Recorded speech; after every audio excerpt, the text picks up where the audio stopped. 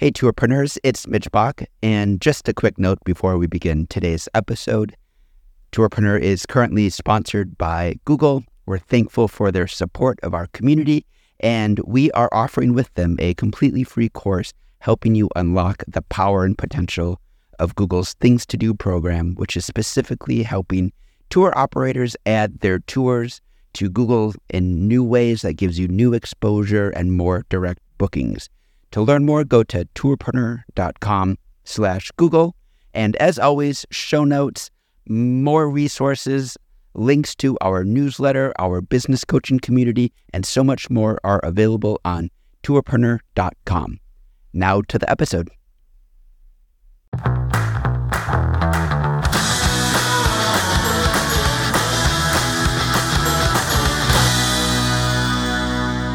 It's January 2024, a new year and a new season of Tourpeneur podcasts. And we thought to kick off a brand new year, we would start with a brand new format of a podcast. If you know Tourpeneur and you know myself and Peter Syme and Chris Torres, who I'm here with, you know that we are obsessed with tinkering, with design, with experimentation, with trying new things. And today you are going to be listening to Tourpreneur's first ever Tourpeneur call-in show. The idea behind this is really simple. We've just reached out to our community, asked them to record little sound bites of questions and thoughts, concerns about our industry, and then we are going to respond to them live on the air. And to add a little intrigue to it, I am the only one that knows what the content of these questions are. Chris Torres, Peter Syme, welcome. Happy New Year. Happy New Year, everyone. Good to see you all again. And all the best of 2024 to everyone. Good to be back. So it's a new year. I'm just wondering, before we get into the calls, Chris, Peter, what is on your mind right now in the worlds of tour businesses, in the worlds of marketing, in the worlds of whatever is rolling through your brain from the tour business coaching calls that we are having? Just wondering what's on your mind. Chris, what's going on in marketing right now? Just in terms of marketing, I've actually already conducted one of the coaching calls last week, and with a really good number of people joining the call, all looking for ways to market the business in 2024. Some have had a good year last year, some maybe not so much, just depending on the destination they're from. But no, we gave them some good advice and insights in terms of what are the sort of trends coming up and things like that in terms of marketing going forward. The rise of solo female travelers, for example, right, is huge, and it's set to grow even more in 2024 as well. So some of the callers were really ecstatic about that and hearing all about that. And we're seeing a lot of destinations, not everyone, but mostly in Europe, a lot of destinations, their off seasons literally being wiped out because there is no off season anymore. Pretty much for a lot of these destinations, people are traveling well past the typical times, and we're just waiting for airlines. No, Peter's in Croatia just now. It's empty there because there are no flights really to Croatia at this time of year from where we are. So we're just waiting for airlines to catch on and realize that, look, these places are, people wanted to go to these places out of season because that people are no longer bound by the travel of just only traveling in seasons and things like that. So that was part of the conversation last week. But one of the main ones is something I posted up the other day. We've all just been used to GA4. We've all had to get changed over to that, and there was deadlines for that coming in the last year and stuff. Well, now it's about email. Mostly affects subscription emails like your MailerLite, your MailChimp, Nutshell, or if you're using any other CRM system or anything like that. You really need to make sure that your DNS settings of your domain name, might get a bit technical for some here, but your DNS settings and your domain name are up to date. You need to have an SPF. You need to have a DMARC, and you also need to have a DKIM added to your DNS. If you don't, then there's a good chance your emails won't be delivered. But I'm also saying that this also needs to be added to things like if you're using Google Workspace for your normal emails, you also needed to add it to that as well. Because I'm already seeing, in fact, this morning, I was helping a couple of clients, helping out with their email deliverability. Emails weren't just being sent or not being received to certain clients and certain customers of theirs. So I had to go in and update some of their DNS settings. So it is affecting normal email as well. So we posted stuff up on the newsletter as well as on the Facebook group. There'll be stuff in the show notes below. about a guide of how you can create these and get them added to your domain name. So if you are struggling with email and you're just finding out that now some of your emails aren't being delivered, that'll probably be the reason why, because it's coming into force on the 1st of February 2024. So not long. It's part of the general anxiety we have of being able to reach our customers, and now it's hit email, which is this thing even showing up? And it's really hard to know that because it's just a one-sided, imperfect look at whether your emails are landing in your inbox. So do everything you possibly can. And all that stuff is at the DNS level, isn't it? So it's Yeah. getting And those that's why we records always, in order. and that's why we always bang on about saying, no, you really need to be using something like a CRM system, because all CRM systems, all the ones I've ever used, will tell you if a customer has opened up the email or not. So it'll allow you to see offhand, has that email been opened or have they ignored it? And if they've ignored it, there's a good chance I've maybe just never seen it, and you can try chase them up or give them a call or something like that. So a CRM system will at least give you that information in case you're worried about emails not getting to them.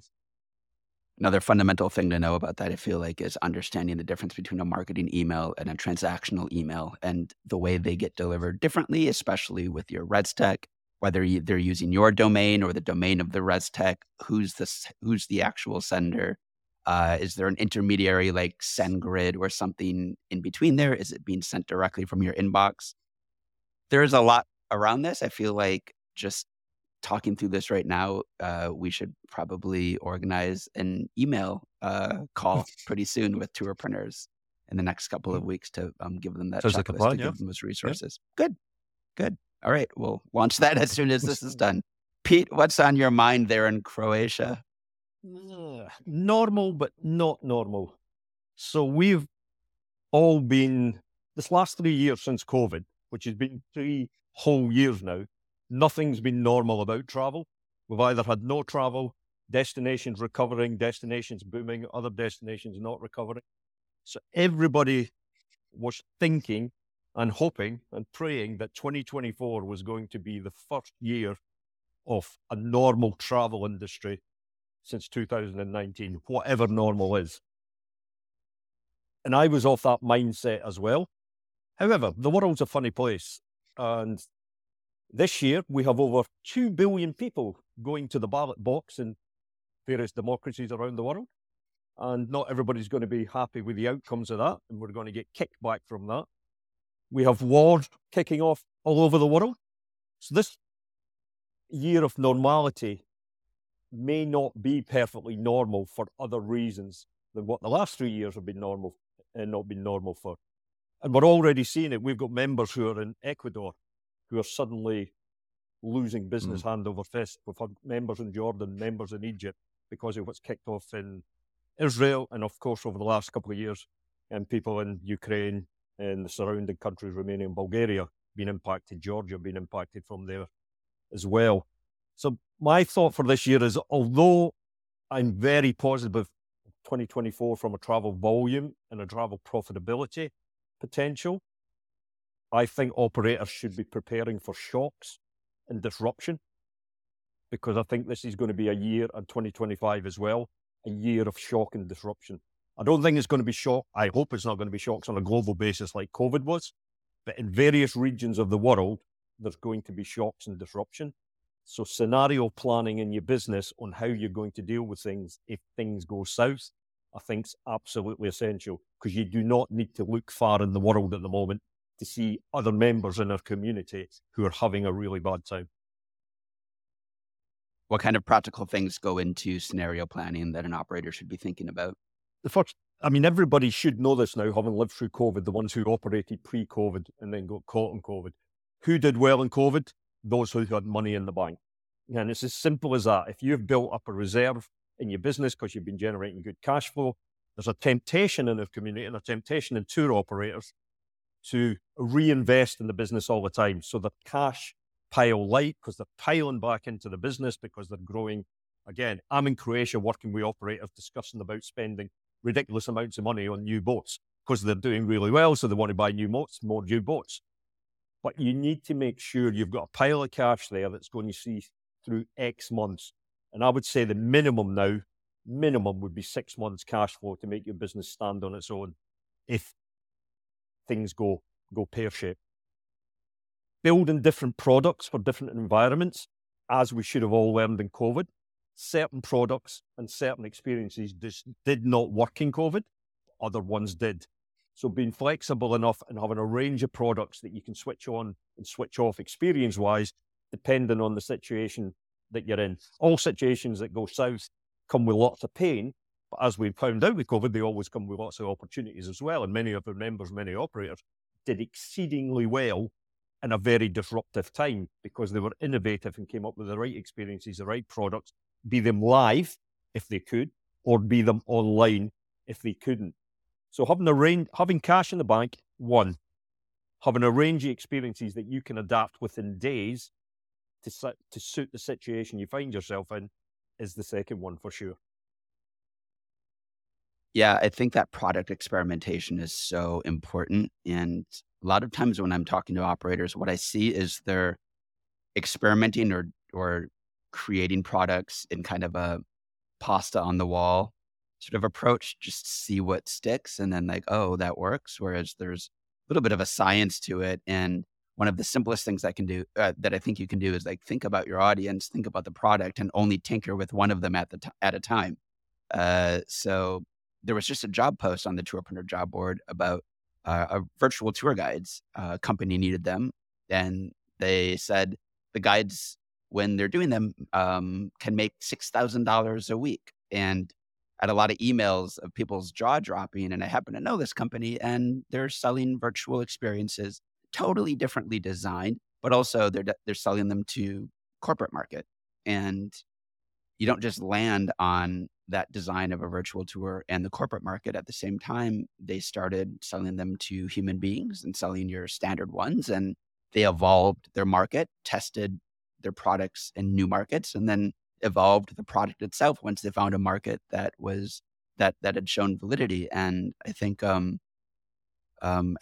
taking that incremental approach and understanding that you can track this and iterate uh, can yield some pretty astounding results. Yeah, and virtual, although it boomed during COVID and then obviously a huge amount of it died afterwards, if you extrapolate the technology it's coming down the pipe forward, virtual is going to make a comeback even in a normal travel world. Because the technology improves in virtual, what you're going to be able to do in a virtual world is going to be very different from what you can do today.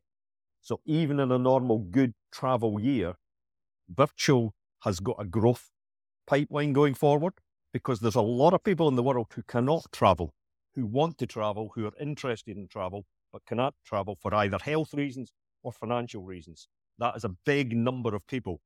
And as these virtual tours technology of how they can immerse the guests in it develop, there is a market for virtual tours going forward for sure.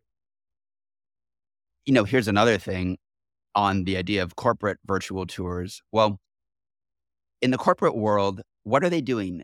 They're meeting virtually to do team building, maybe to do some sort of DEI diversity training. There might be some specific reason that they have to attend these virtual sessions. And so if you can come in as an experienced designer and transform what that corporate training looks like, that's a way to leverage your expertise, maybe your guides, maybe the fact that you're in a special place, and deliver a message that otherwise would be a boring Zoom call. And so I would say, don't think of yourself as only like a travel experience provider to travelers. Think of what the meat is that you're able to deliver in a new and surprising way for some of these markets that are still ripe for innovation. Oh, for sure. It's not just corporates as well when it comes to virtual tours. Now, if you think about everything else that can be done with that, schools is a big one. Now, if you can do stuff around travel and different destinations that they can use in various schools and universities and colleges, that they can then show people and their students and things like that, if they're trying to study tourism or something like that, then and to see how a guide does it well or the guide doesn't do it well, and all these other things as well. There's so many things that you can do with virtual tours for so many different sectors. It's just thinking a little bit outside the box for sure. Yeah, I think we love to box ourselves in. Like, I'm a tour operator that creates tours. And we're watching this world in which there's these words like retreat or corporate event or tour or whatever these words are. And actually, we're watching kind of a blending and a blurring of all of these concepts together. And what you're doing, if you're providing experiences, can speak to and connect with these audiences in new and creative ways. End of the day, it's all Cla- content. A tour is content. No, that's what it is. I mean, when you take it right down to the meat and bones. So if you can provide that content in the different ways that people prefer to consume content, then you're going to win out. Yeah, and even more than content, I think like you're selling connection. You're selling humans being a sense of discovery and excitement. And whether that takes the form of a class or a walking tour or a hike or a retreat is almost incidental to sort of what you're selling. And the better you can sell that is dependent, I think, on the connection that you have with a certain audience rather than just kind of trying to blast the world with your generic tour, which we all know has become increasingly difficult and unfulfilling. Good. Let's get to our calls because I'm sure some of these themes will continue to float through our calls. So here is the name of the game. I'm going to play the calls. They are no longer than about 60 seconds. You're going to listen and then we'll see what you gentlemen think. Are you ready? Let's go. Go on. All right. First one. Hey Okay. guys, it's Sarah Covey from Vibrant Travelers. My question for you is how to achieve excellent marketing reach once you have tapped out all of your family and friends. Thanks. All right. We know Sarah Covey. She's a member of our coaching community, and she's developing, I think, women-only tours, and they're multi-day. So I think she's doing the right thing, which most multi-day operators should do, which is like a friends and family round to kick off your business. Obviously, the easiest thing to do, make a free Facebook post, and you probably have like-minded customers that you're creating for in your own network. But then you sell that out, you reach that. So what next? Yeah, I tend to disagree with the friends and family thing. You won't be surprised to hear. I think friends and family are great for proving the logistical functions of a tour or an experience, if it's a multi-day, to make sure all the must happen things actually work in a way that satisfies people. The buses turn up on time, the accommodation works, all of them logistical things in a tour. I think using friends and families to test that at the beginning of your tour operator journey is a great thing to do, as long as they're honest and you make sure they're honest about the feedback. I'm not convinced on them by any means, shape and form as being a great marketing route, unless you're some sort of weirdo with 5,000 friends. And I know lots of people on Facebook have 5,000 friends, but they don't really. They have 100 max and they have about 20 real friends or 10. I think, it's 5,000 acquaintances. Yes. Exactly. So yes, there is the like thing between connections with your friends who like to do that. There is that, but that's not, apart from testing and the quality, that is not a business model for building on from a marketing perspective. You really, really need to nail your real customer persona and customer profile, who would probably, when you do it, isn't going to be exactly like your friends and family. And why do I say that? Because a lot of their operators are targeting people who will pay a set price. And the friends and family are probably not in that group who want to pay that set price. And a lot of the stuff their operators are selling is quite expensive. And so is that your friends and family? Is that area you operate in? Or are you selling at the luxury end, particularly in the multi-day going out there? So the persona is often different. So I think you have to move from this friends and family thing into real customers as quickly as physically possible and make that jump. And like when I say quick, I think they're there just to test the logistics. After that, you just go straight into real customer. Yeah, I think I want to be clear that I didn't mean that that's the fundamental building block of your business, but rather I see a lot of daydreamer operators that spend 3 years designing and creating and thinking about a tour, whereas just get the idea of putting something out there and selling it to someone off and running and use it as information and also as a jump start to just feel like you're leading the trip. No, I Yeah, was the going to come to volume. that a little bit differently. Sorry, Pete, was just sort of saying in terms of using your friends and family. I've advised this before to operators as well, especially those who are really starting out. They don't have a customer base already. Use your family and friends, but use it to get content like videos and reviews and things like that. So you've at least got something there that you can then use in your marketing channels. So get them to leave Google reviews, get them to leave video reviews, and they'll be able to use that as part of your marketing. So that's where you can really utilize your family and friends to help you with that side of things, purely just to give you content, purely give you something that you can then hopefully attract the customers who you're looking to attract. So that's what, and I think, what Sarah's probably doing, or hopefully doing that, is one of the reasons why she used her family friend, was to build up that content and build up that sort of trust factor, sort of really sort of important element to it. But in terms of attracting new customers, yeah, there's going to be a bit of test and measure. I always bang on about Facebook, but Facebook is hands down the best platform to do that. So run some ads on Facebook, run some retargeting ads, run some ads targeting specific, keep it fairly broad to begin with. And it is going to take time. Keep your initial ad fairly broad to begin with. Have it just for females only, because I mentioned at the start of the podcast, solo travelers and female solo travelers is growing over the last year, and is set to grow even more next year. Private groups, Black Tomato saw an increase of private group tours, increased by 33% last year. So things like that, if it's private, if it's solo females, targeting that, keep the age groups fairly open until you see who inquires, build up that data, and then start to narrow it down towards the age groups that you feel you're going to get the customers from.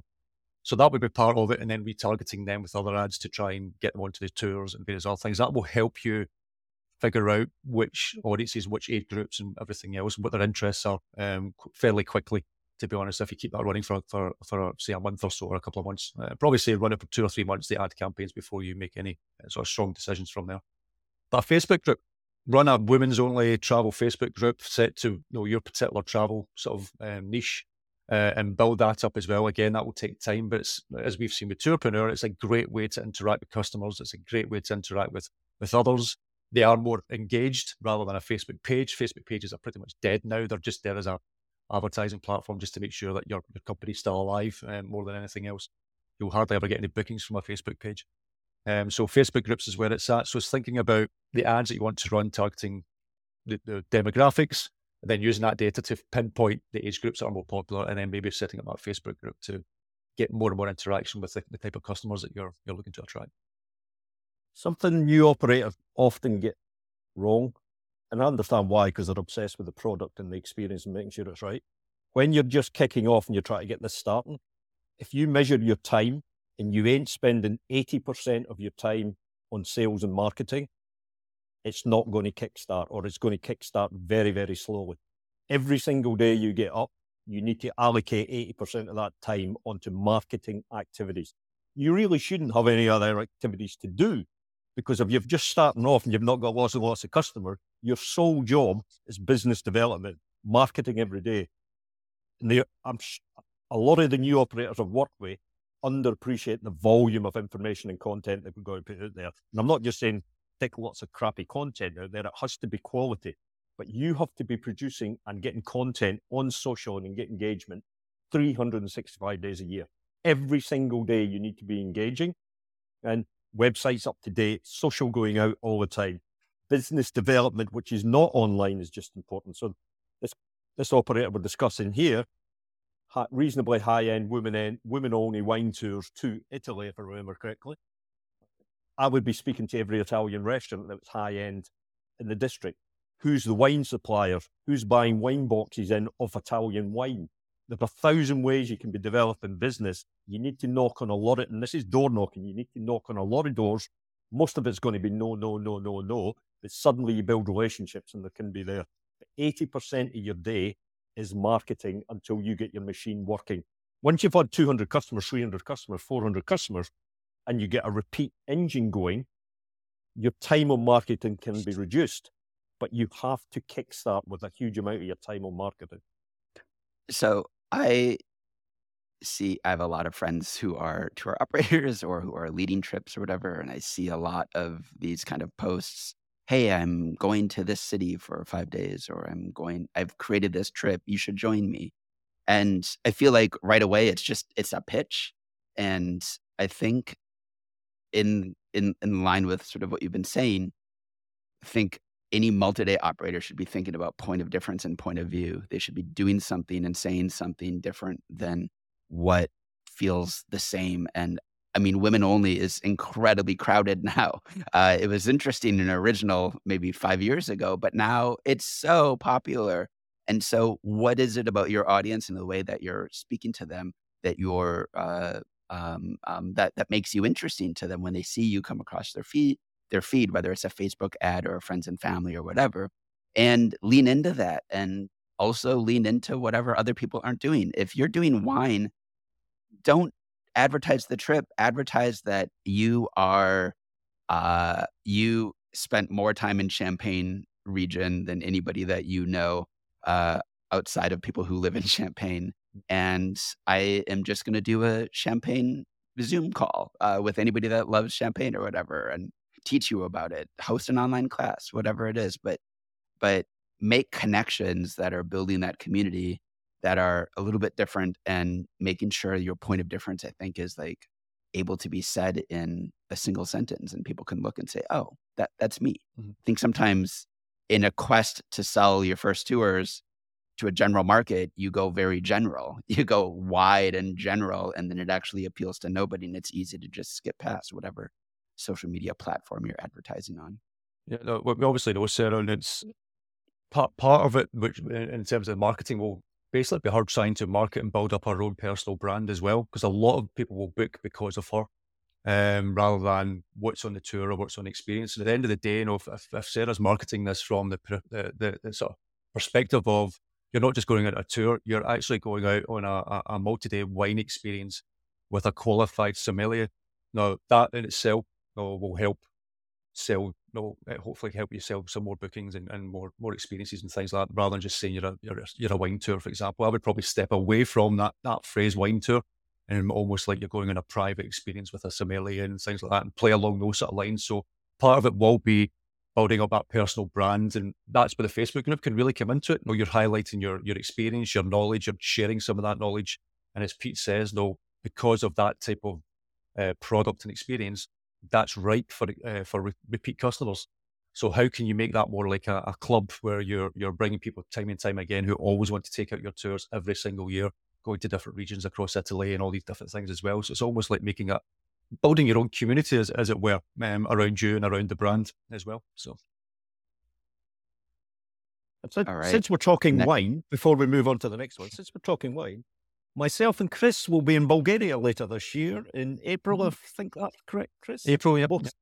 Both speaking at the International Wine Tourism Conference. So a lot of wine operator who are into tourism.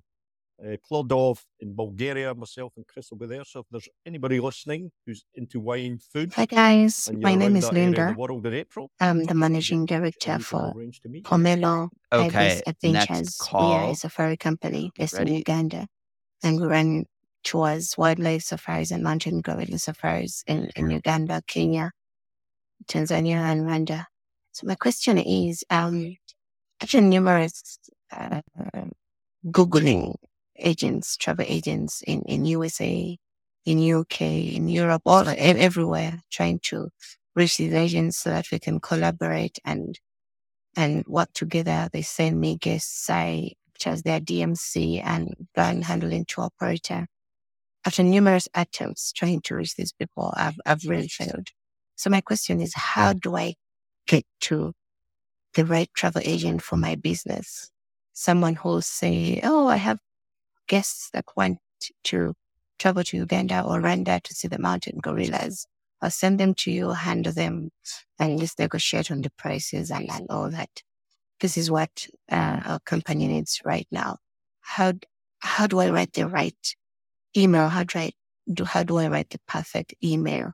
How do I make the perfect contact to a potential agent that will not blue tick me, as they say these days, but will read my email and actually respond?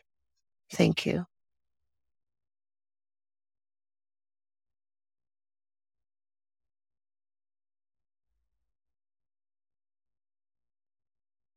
Safari That question operator comes looking up to a connect. lot.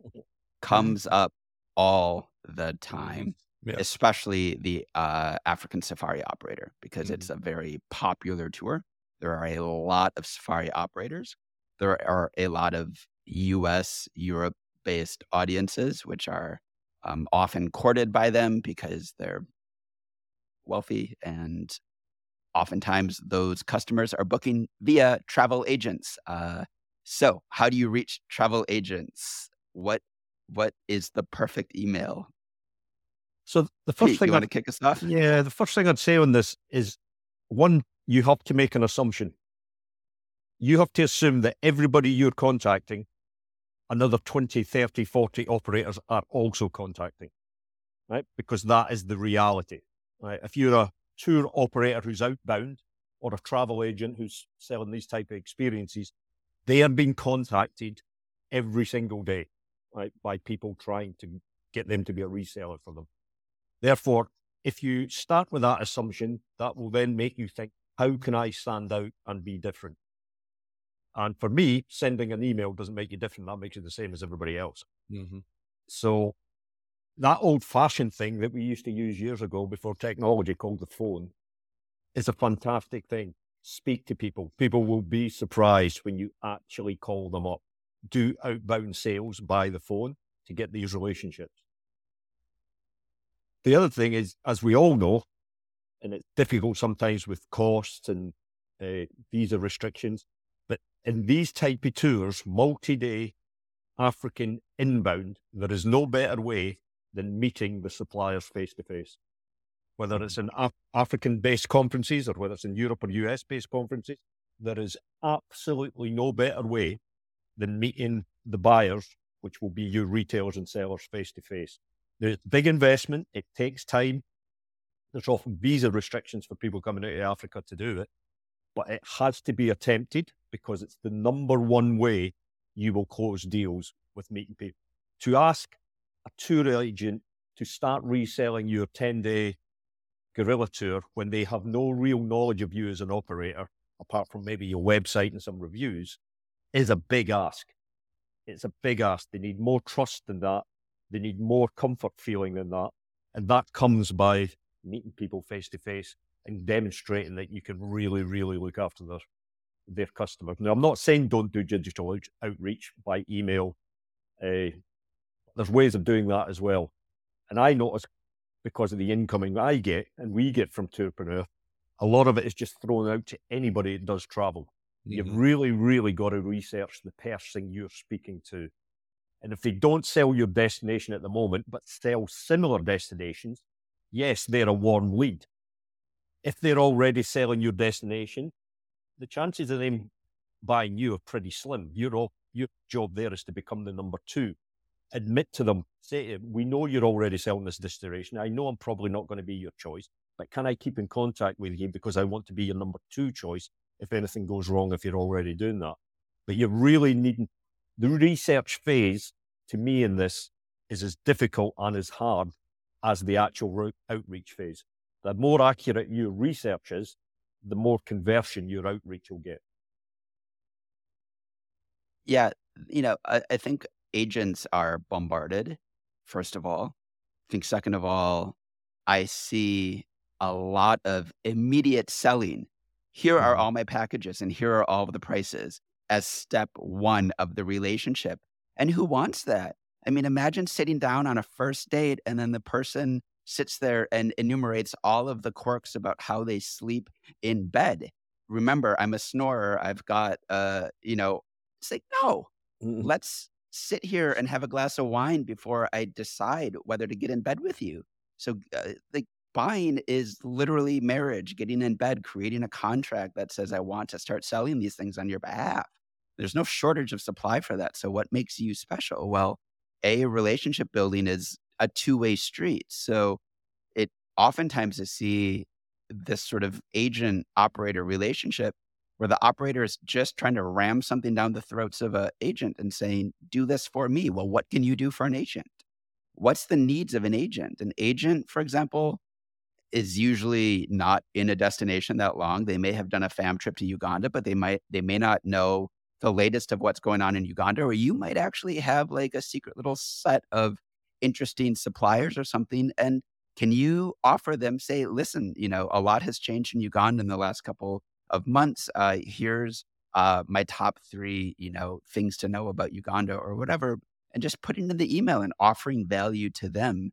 And then them saying, you know what, thank you so much. Let's have a conversation around that. So build a relationship with two-way street. And yeah, nothing's going to beat the human to human relationship. Attending Virtuoso Travel Week or whatever, making that investment. It's a monetary investment. I know an operator that does a road trip every year, and he sells his tours through like 3 travel agents, but they keep him busy for the whole year. And he goes and meets them face to face every year on a road trip to make sure that they stay happy and stay in his pocket. So so what can you do to build that relationship, I would say? Yeah, can't agree more. I was about to say this, similar things. No, even my agency, just because it's got agency in the title, we'll get a bunch of these emails per week because they think I run a travel agency when it's actually a marketing agency. And the first thing they do is say, can you please sell my tour? Here's the links to all the different tours and things like that. So it's incredible. But the one thing I would also say as well is a lot of them that I've came across, whether it's in Africa or whether it's Nepal, is another one, is another one who does this quite often, is they'll try to force you to do communications through WhatsApp, saying, I will only talk through WhatsApp, I will never talk through email or never talk through video calls or anything like that, or meet in person, things like that. And it's like, you'll be surprised at how many destinations across the world don't have WhatsApp on their phone. No, it's quite a lot. No, the UK is not huge on WhatsApp, for example. No, a few people use it now and again, but it's not used as a sales tool. It's maybe just used to talk amongst friends and things like that. So it's not a business tool in a lot of destinations. So you have to use the platforms of the people who you're trying to contact and you're trying to get business or sell your tours and experiences through. Don't try to force them onto platforms that you only use because it's convenient to you. Yeah, you got to meet them halfway. Good. Next up. Hi guys, I'm Alskier Bodlesson here in Southern California. Stansted Iceland Tours, offering multi-day tours to my homeland of Iceland. And my question is, I have is a solopreneur, I'm sort of struggling with marketing strategically, creatively with the little funds. What's the best way to go to do that? OTAs and other apps cost money, so it's kind of not in my funds to do that. So I'm just trying to figure out how to market that way, creatively and strategically with very little funds. That's it. Thanks. All right. We've got another operator. This is Asgeir from Iceland. How to market creatively with very little funds. It seems to be on the minds of a lot of operators these days. We know Asgeir. He was at Tourpeneur Connect in Seville, and he is a professional photographer. He runs multi-day trips, and he in particular takes absolutely stunning photographs with his people. And so thoughts, feelings about what to lean into and where to think about selling your tours. Yeah. In terms of marketing and a budget, you won't be surprised it's a question that comes up all the time for me, but because he's a photographer, he's already ahead of a lot of other operators out there who don't have that type of skill, whether it's being in video or photography or anything like that. No, you can be producing lots of really good content, whether it's on Instagram, on other social media platforms, on your website, creating show reels of your photography and things like that. And really, as we all just said, we know as gear, it's almost like highlighting and building up his brand and saying, look, this is what I will do for you on a tour or whatever, or my guys will do for you on a tour and things like that. It's almost like trying to tell their stories as well, just publishing lots of good content, which is basically going to take time rather than money. It's writing the good content, getting photographs up there, highlighting videos of the types of ways that you shoot video and things like that when people were there. Just make a lot of good content and create it in a batch so that maybe you do 30 days worth of content, record it, write it, whatever that type of content is. And then you publish one a day or every couple of days. And at least that way, you've got content way ahead in advance. But the cheapest way is just basically to produce content. It takes up your time rather than monetary value, unless you're running ads and things like that. And again, Facebook is the cheapest platform for running ads. I wouldn't waste my time if you've got a small budget on things like Google search ads and anything like that. Try to run things on Instagram or Facebook, trying to track those customers that you're looking for. and running on that. But at the end of the day, it's all about content. You need to be producing lots and lots of really good content because that doesn't cost you anything other than time. All right, so we've got the marketing agency owner's approach. Peter? So he mentioned something there that made the hairs on the back of my neck stick up. He hasn't got the budget to go through OTAs of distribution. That means the tours are priced incorrectly. Because if you're pricing a tour that hasn't got a margin in it that can allow it to be distributed by partners, by definition, the tour hasn't got the right pricing structure. You're never going to be able to build up the business, scale up the business, because particularly multi-day to an in-demand destination like Iceland, and there is periods where Iceland has more business than it can cope with. It's an over-tourism destination for certain months of the year. What does that mean? It means the assets in country are booked out. And the accommodations, the restaurants, stuff like that is all booked out. So it's in-demand destination. So agents are really interested in it because agents know they can sell it. Right? There's a lot of tour operator sales agents can sell Iceland. And again, I know his tours, I know his media. It looks stunning. Therefore, he's going to be able to sell that to agents because of the story and the stunning media that he creates. Therefore, it has to be priced correct to allow the agents the margin. They will do the selling because that's their job. But you have to build your pricing structure to allow your partners to make money. And you want these agents to make money. Why? Because they're going to stick with you year after year after year after year after year. It's not unusual to have an agent, sales agent, travel agent, or a tour operator partner for 5 or 10 years. So the lifetime value of them over that time with the amount of bookings they're going to give you, you just need to create pricing structure that allows them to make money and allows you to make money. Because having seen his media, he's like your point, Chris, he's got a leg in the door above other operators because his media is so good, because that's his skill set and that's his historical bit. So the pricing of the tour must be redone so you can get this out in distribution across all the distribution platforms. Otherwise, you're in for a long slog of only being direct.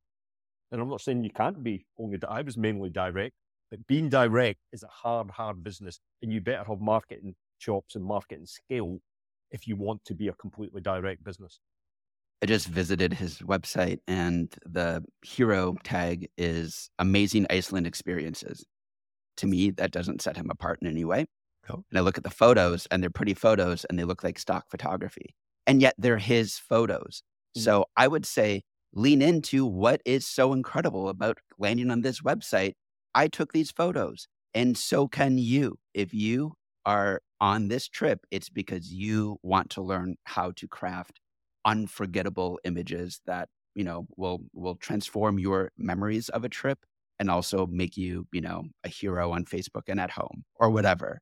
I think, this comes up all the time, and it's like, I think maybe some of the best books that niche multi-day operators that aren't Intrepid or Globus, that aren't in the scale business, which is almost every single operator. The books you should read are like the Seth Godin books, right? Like This Is Marketing or Tribe, because you're not selling a product, you're selling change. That's one of Seth's mantra. So, like, how am I going to be changed? Even if the guest isn't like thinking that consciously, that's what they're thinking. How am I going to be changed by engaging with what you offer? And I know we talk about it as the transformation economy. I don't like that word because it feels like it's all about yoga and mindfulness. It's not. It's like, I'm going to come back changed because I have a sense of belonging and I'm lonely. I'm going to come back changed because I'm going to go to Iceland, have an unforgettable adventure, but I'm also going to come back and have all of these brand new skills, that I can transfer to the rest of my life. I'm going to come, like, there's an emotional need that a human has. Sometimes it's just status. Sometimes it's a perceived lack in their lives. But there's something that humans all emotionally need. We always need something. And what you're offering is that transformation and that fulfillment. That is not a tour, right? Like, the tour happens to be the medium, but it also could be any number of other things. And so I feel like the more you think about the emotional needs of your guests, and the more that you think about the kind of change that you can offer, and then build a tribe around that. That's his other book, Tribe. Mm. Then you're creating a type of connection that sets you naturally apart, harnesses the uniqueness of who you are.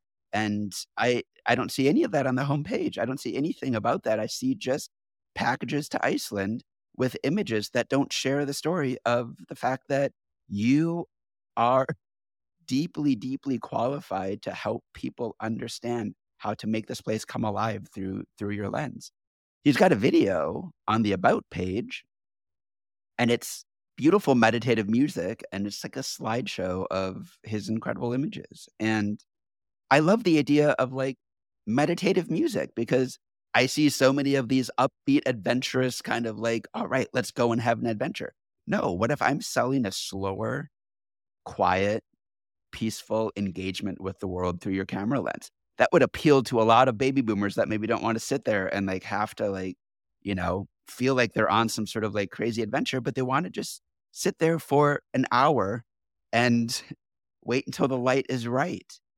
So maybe you're marrying slow travel with a demographic that doesn't want that crazy adventure. That's the beginning of a point of difference that comes through then through your storytelling. And that, I think that's laden in the website. He could bring it out in everything he does. And then you're not just blasting, because I can already see an Instagram grid of his photos, but there's no storytelling attached to it, right? Then they're just photos that look like stock they look like stock photography. So make sure you're messaging around that. Make sure you're using the caption to tell the story. I took this photo after 4 hours of waiting for a puffin, and then this puffin popped out at exactly this moment. And whatever, if you want to learn how to connect with nature in this way, then link in bio, right?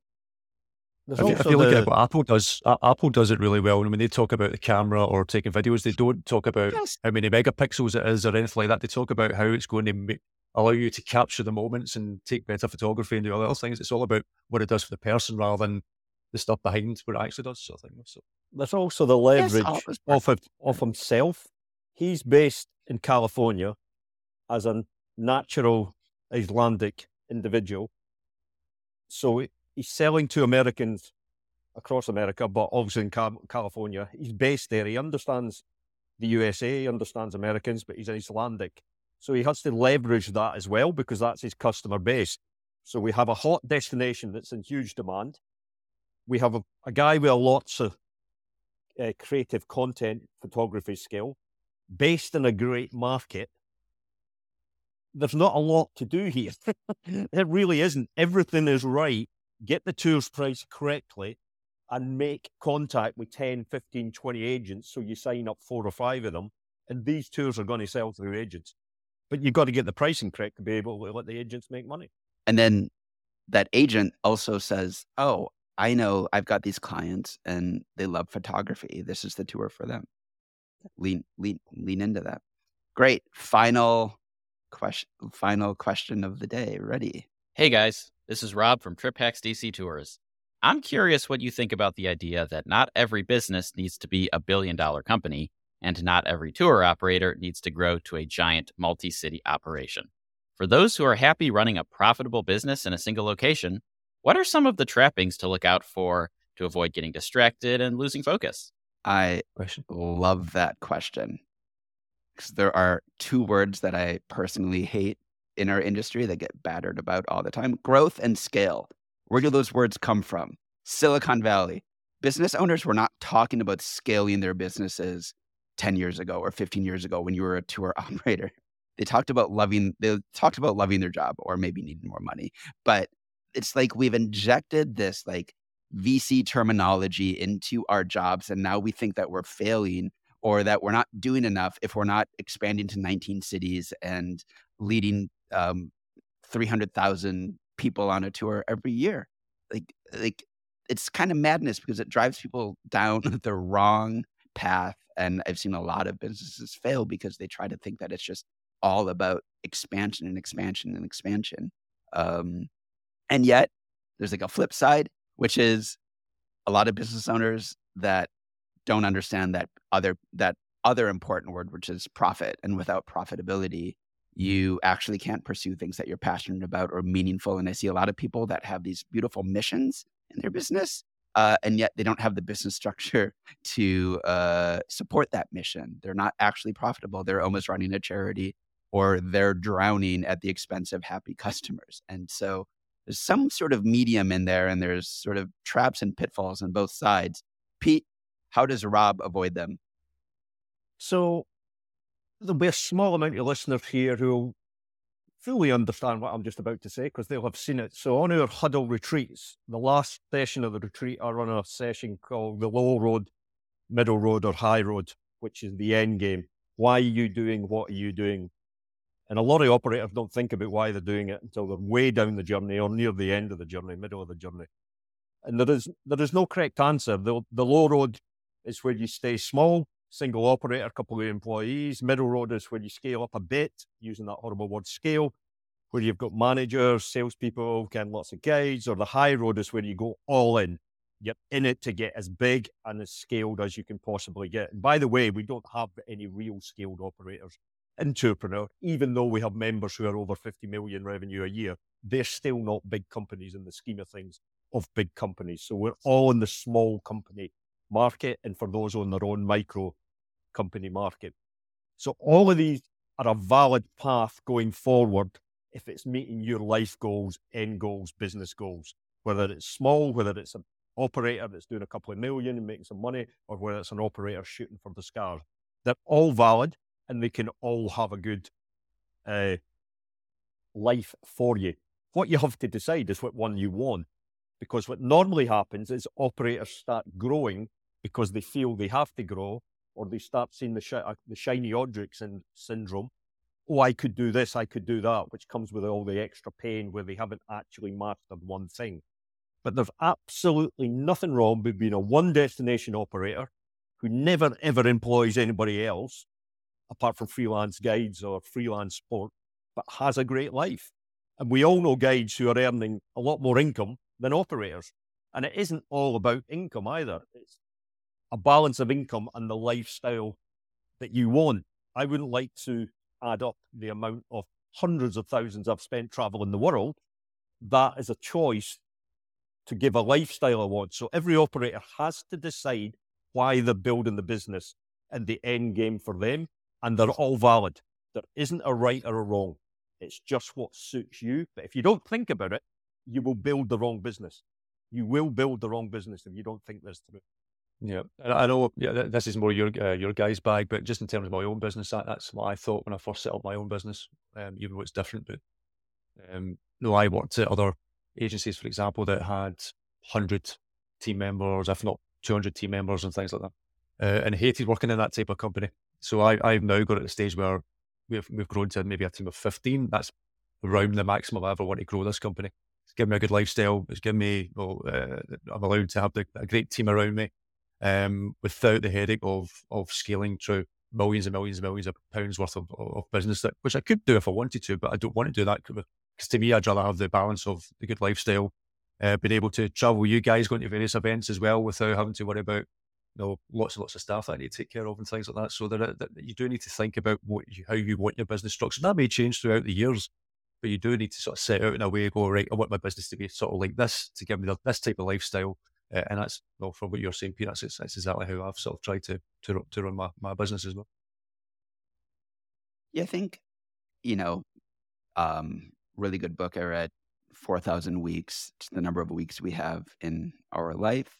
And so I don't think and if you're not an infant, then you might have 2,000 or 1,000 fewer. And if that's the case, then you should be asking yourself way more often than we usually do. And by we, I mean high pressured Americans living in East Coast cities. I live in New York, Washington, D.C., another level of just, you get to the grind and you just do your thing. And you don't really ask yourself a lot, like, what makes me come alive? And do I feel alive? And so I think one of the traps can be your identity becomes molded around this set of assumptions you've made about like what being human is for you. And if you're not passionate about this and feel alive, like there's no shame in quitting and leaving. And so I think one of the traps is thinking, because this is the train you're on, that there's no getting off. And I think a lot of times people don't quit soon enough. They don't leave situations where maybe it just isn't bringing the joy, the delight, the creativity, the excitement that it brought them 3, 5, 7 years ago. That's an independent question from whether it's profitable. If you've got a good set of profit and you know you've got a year in the bank, then there's no shame. In fact, there might be everything in saying, you know what, this new year is going to bring a new adventure. I'm going to reinvest what I've done in this in a different direction for my business, for myself, or whatever. And so I would say one of the traps is not, I'm not saying, Rob, go quit, but paying attention to those voices and remembering that being human is kind of a moonshot, luck of the draw, once in a universe's history kind of thing. And so use your time wisely and check yourself whether this is what you want the next year or 3 or 5 to be. But one of the issues I sometimes see with business owners as well, and it's something you have to sort of learn, is a lot, especially when you're starting out, is saying no to new business. You have to get to a stage where you have to basically say, no, look, don't want to take on a new business, or like for us, you have a waiting list or something like that. You know, it's actually okay to not back business once you get to a certain stage, because some business owners will just take in business for the sake, oh, right, I'm going to make some money here, but then they actually think, what's this actually going to do to my business? Am I just going to be a busy fool, as Pete likes to say? Or is it actually going to enhance my business or anything like that? So it's just thinking about what you're bringing in, what type of business you want to run, and it's not bad to say no from time to time. The one thing I'd say, and although I still stick by all routes, the low road, the middle road, the high road are valid, everyone thinks the low road, where you stay small, is the least risky road, whereas I always classified that as the highest risk road, because you're an individual and you do not know what's going to happen in your life going forward. And divorce happens to 50% of people. Accidents happen to a huge amount of people. Illness happens to a whole. If you are the business and you generate the income and it's all about you, and something happens, your business is gone. And to me, when going back to my point at the beginning of this podcast, risk, I always viewed that as a high risk that I wasn't prepared to accept in a business model.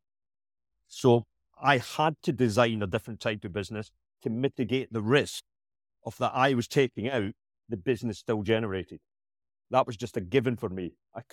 My brain would not allow me to work in any other way, because I judged the risk of me being taken out, or me not having enough interest or passion to be able to do it year after year after year. I had to create something that was going to generate revenues, profit at a level I wasn't central to the business. Because to me, if you are central in today's world, well, it's always been risk, but in today's world, I think it's a huge risk. Yeah, I think that speaks also to a marketing question as well. Make sure that it's not entirely built around you as a personal individual, to the point that the minute you're not there, the customer is dissatisfied and you're locked and loaded into your business. It's a fine line, because you also don't want to jump to depersonalization too quickly. And I see, especially like, us skiers, Iceland, safari operators, Sarah, where some people end up trying to look too big too quickly, and it ends up looking like an impersonal tour company, just like everybody else. And you lose the sort of heart and soul of like what actually makes yourself unique, even if it just becomes a founder story. But that level of storytelling, and you're right, you've got to create the mechanisms to make sure that it's a choice every day that you're delighting in making to show up for your guests, but that your business can succeed without you having to do that. And on that life-altering note, let's all go and reflect on whether we want to return for another Tourpeneur call-in show. I like the format. I like this. What do you guys think? Yeah, I think it's fun. I like it. You to board. I think you should definitely keep it that we do not know the questions. I like getting questions. yeah. I do not. I like to do things straight out of my head. So keep not giving me these questions in advance, for sure. Yeah, I'm the same. Yeah. But it's also why we won't ever do these live, because we never know what'll come out of your head, Pete. Yes. I went through this whole podcast without swearing once, I have, I know. Their first one without an explicit label on it. Great. All right. As always, show notes and everything else are available on tourpreneur.com. If you are not enrolled in our Google Things to Do free course, then you are not doing enough for your business right now. Go to tourpreneur.com/Google. And we have business coaching and professional memberships available, which unlock all of the videos that you could possibly need and 150 articles and everything else from the industry's best experts. And it's all unbiased. We are not in the pocket of any companies for giving you advice. We are raw, we are real, and it's all there to move your business forward. We want you to succeed. So as always, join our Facebook group, reach out, become a member. And until next time, we'll see you in the metaverse.